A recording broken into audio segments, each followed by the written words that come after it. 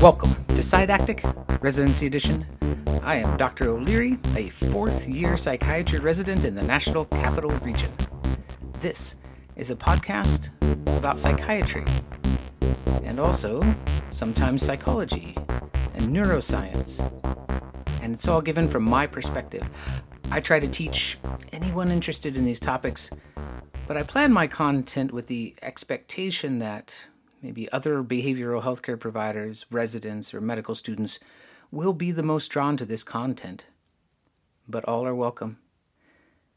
There really is nothing special about me, so feel free to question or disbelieve or look up to fact-check anything I tell you. I am often wrong. Also, I'm not giving medical advice here, so see your doctor for that. I'm also not speaking for anyone else or any institution, including any institution of which I have been a part of in the past, or am a current member of, or will be a part of in the future. Today, I'm going to use an intermittent series I've been calling In a Word in order to provide a review of one of the words that will likely find its way onto boards and in-service exams, but can also be really useful to know about anyway. That word is validity.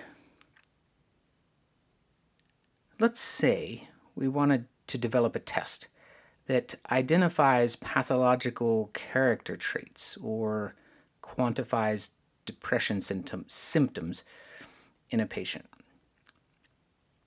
A good test is going to do more than simply list the diagnostic criteria for a diagnosis and then ask a patient if they think that sounds like them.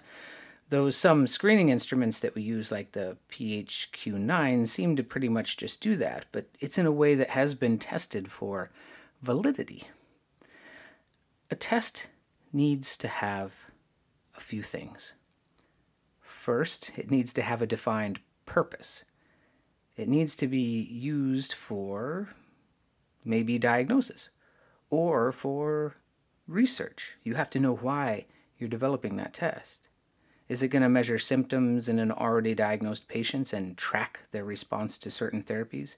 Is it meant to predict if a person would be a good candidate for something like, being an astronaut or a member of the military?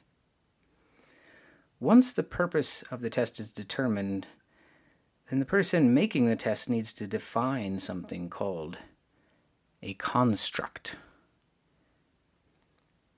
The construct is the thing that you are attempting to measure. Ideally, the construct will be a real thing, something that exists beyond the confines of the hypothetical. It can be hard to measure a construct or even to determine if it is a real thing. I can measure the dimensions of my house because it's a concrete and discrete object, but how do you measure a home?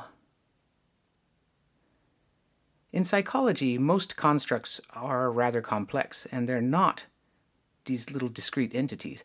If they were, then we wouldn't have to call them constructs, we would just call them what they obviously were. The DSM defines many syndromes or groups of symptoms that when they occur together and cause sufficient distress and can't be explained by something else, become a named disorder. That thing now has a name, like binge eating disorder. But that thing might be caused by different things in different people. So that construct that you're diagnosing is not necessarily a single thing in and of itself, but maybe a bunch of associated things. And when taken together, that construct is really a theoretical entity. A construct is valid if it is sufficiently truthy. And by that, I mean that it reflects some kind of legitimate reality. It doesn't have to be corporeal. It doesn't need to be truly, discrete, but it needs to describe a real phenomenon. Phenomena. Dun, dun, dun, dun, dun. Phenomena. Dun, dun, dun, dun. Prior constructs in psychology and psychiatry, like psychasthenia, have been abandoned because, well, although these old-fashioned diagnoses were, often composed of real things that patients experienced, they were grouped together and conceived of in a way that really did not reflect reality. People don't become obsessive or develop compulsions because they have exhausted or overwhelmed psychic energy. While the symptoms that describe psychasthenia may be real, the construct as a whole itself is not valid. So when developing a test for something, the test needs to have, at the most basic level, something called construct validity, which means that the construct that is being measured or tested for is a real thing, and that the things that you're measuring are actually describing that construct and not something else. While we can never be entirely sure about our constructs, we can design our tests in a way that help us to be very realistic about them. Most behavioral health providers will construct their own impromptu tests for patients during interviews by asking questions that we think are getting patients to reveal their core symptom clusters. And we tailor our questioning towards those rabbit holes that we see appearing in front of us. When we construct an impromptu test in this way, we're doing kind of a micro-scale form of rational test construction. Rational test construction is when you choose items for a test because they seem to make obvious sense.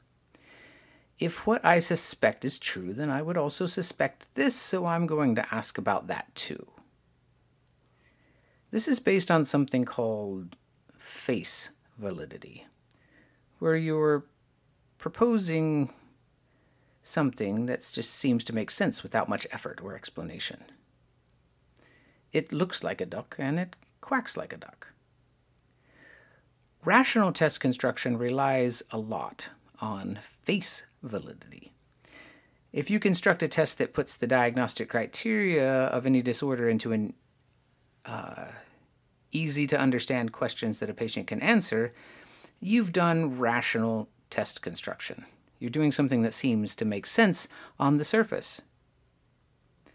However, if you want a method of testing that's more fully and accurately measuring what you want, then you would need to add an empirical component to your test construction. To be empirical means to include a broad range of documented observations that themselves can be tested. So this requires surveying a large number of people, and these people should be suspected of having the disorder or the condition, and also a lot of people who are not affected. Test developers will cast a very broad net by asking a large number of items that they think are associated with their construct, and then they'll zero in on those items that seem to be more reliably associated with whatever it is they're trying to measure. This is called empirical test construction, because what you're starting with much more than you actually will need in the end, and then you're narrowing down your test items by throwing out the ones that are inconsistent or redundant or not very specific or sensitive. During that process, you might note that two or more items are kind of always correlated with each other. Like people who score high on one item also always score high on the other. So you might be, in effect, kind of measuring the same thing twice by keeping both of these items in the test. So you may want to narrow down to just one of them.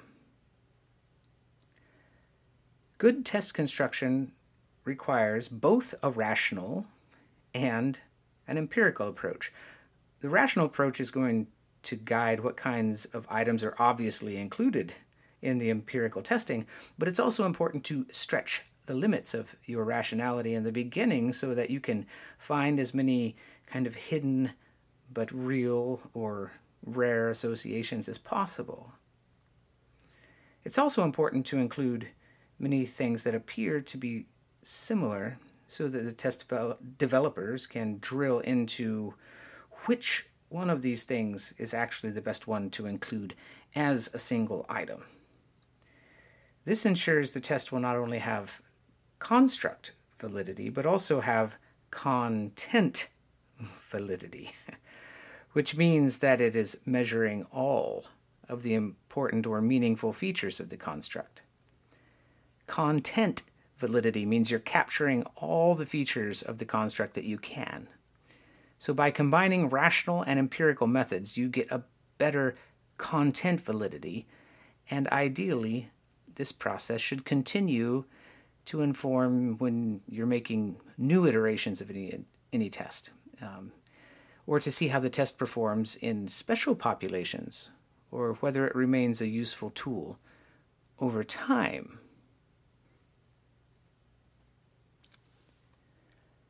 So far, I have mentioned face validity, which means that you don't have to strain to understand what a test is measuring. Construct validity, that we're measuring a real thing, and that thing is what we think we're measuring and not something else. And content validity, that we're measuring as much about that thing as is important or feasible to measure. Ultimately, it would be great to compare the results of any new test to some kind of gold standard. If you are the first to create a test, then that test, if validated and used, will likely become the gold standard.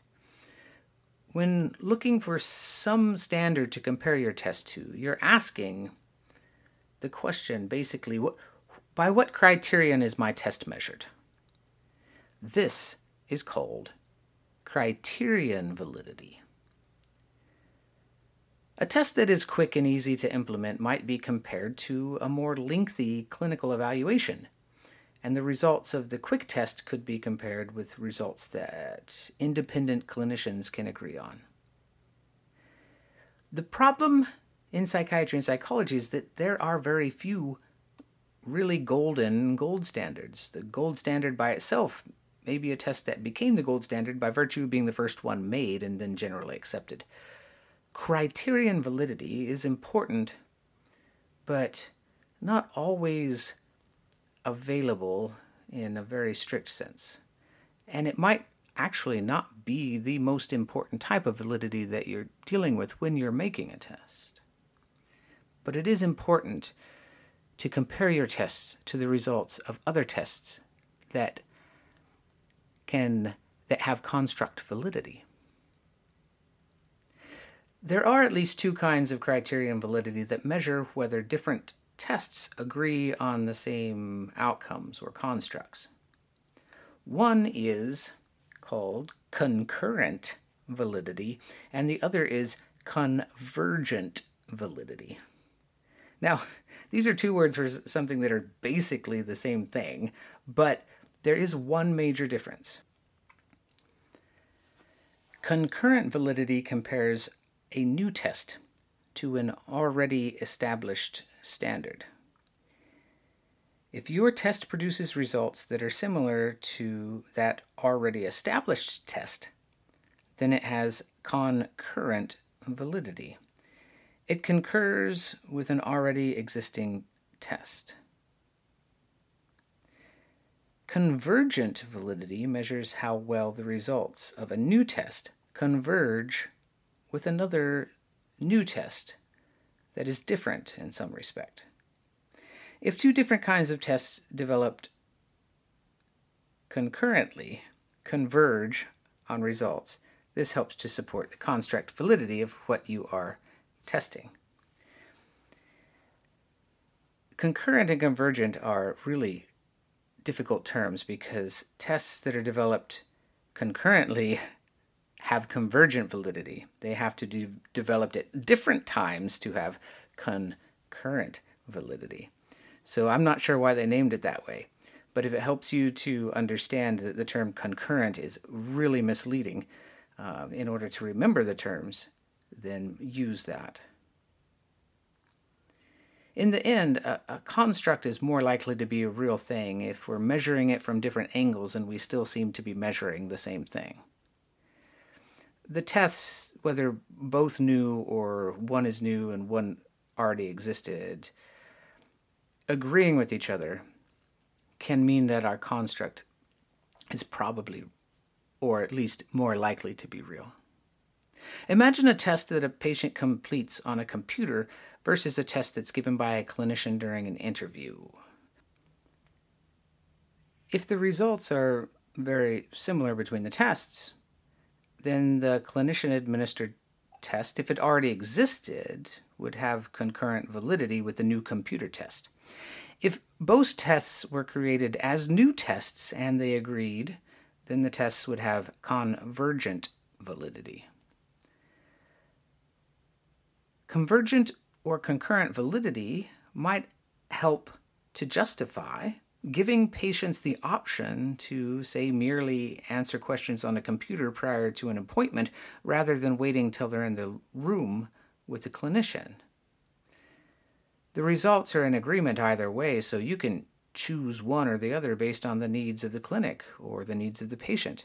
I mean, a patient with impaired vision might not be able to use a self-reported computer version of a test. Another type of validity based on agreement between tests is predictive validity. When the results of one test, often a screening instrument, predict the results of a future test or predict a future outcome. For example, infants or toddlers may display some traits of autism or ADHD, but they've not yet reached the developmental stage where they can be reliably diagnosed. If there are screening instruments that can predict that they're likely to be given a diagnosis in the future when they can take that more comprehensive evaluation, then the test has predictive validity. The difference between concurrent and predictive validity is that concurrent validity describes the present. The same patient at the same time would have the same results on two different tests. Predictive validity is concerned with future results. The results of today's test will likely be durable over time or at least predict a future new state. A test with high predictive validity can help guide future decisions to, say, seek more diagnostic information, or could guide, like, admissions offices on whether a student with a high or low ACT or SAT score will do well in the program that they're applying to. One can argue about the predictive validity of college admissions tests, but that's not what I'm going to do here today. So far, the kinds of validity that I've talked about describe different methods that either agree with each other, meaning they converge or concur on the same answer, or that they predict a future result. There is a kind of validity that requires not agreeing on something, not being the same, giving a different result. This is called divergent validity. Part of having construct validity is making sure that your test measures one thing and really only one thing. You're not conflating multiple things. Ideally, your test won't give a different result because something other than the construct that you're interested in changes. Its result should diverge from the results of a test measuring something different. I think about how concentration is impaired in really many different disorders. There's anxiety, ADHD, depression, traumatic brain injuries, strokes, insomnias, multiple sclerosis, and many other disorders might present with complaints of impaired concentration. If you're measuring concentration or someone's attention span, this might actually be a correlate of anxiety or depression or obstructive sleep apnea, etc. So the scores on your concentration test would then correlate with the scores on, for example, a depression inventory. Your construct then might not be a single thing in and of itself. It's not divergent from depression. You want a test that can distinguish between different things that might result in the same thing or share similar features. It would be nice to stop here, but concepts of validity are not just related to the constructs that they measure. Many tests have items incorporated into them that attempt to measure whether the results of that particular instance of the test appear to be, say, falsified or just uninterpretable or maybe biased in some way. It's not infrequent when I'm reading the results of psychological testing for my patients that the psychologist declares that the results of part or all of the testing are invalid.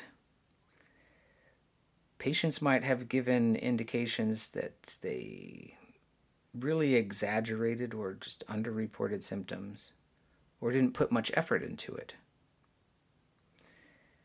Maybe they intentionally tried to mislead the examiner.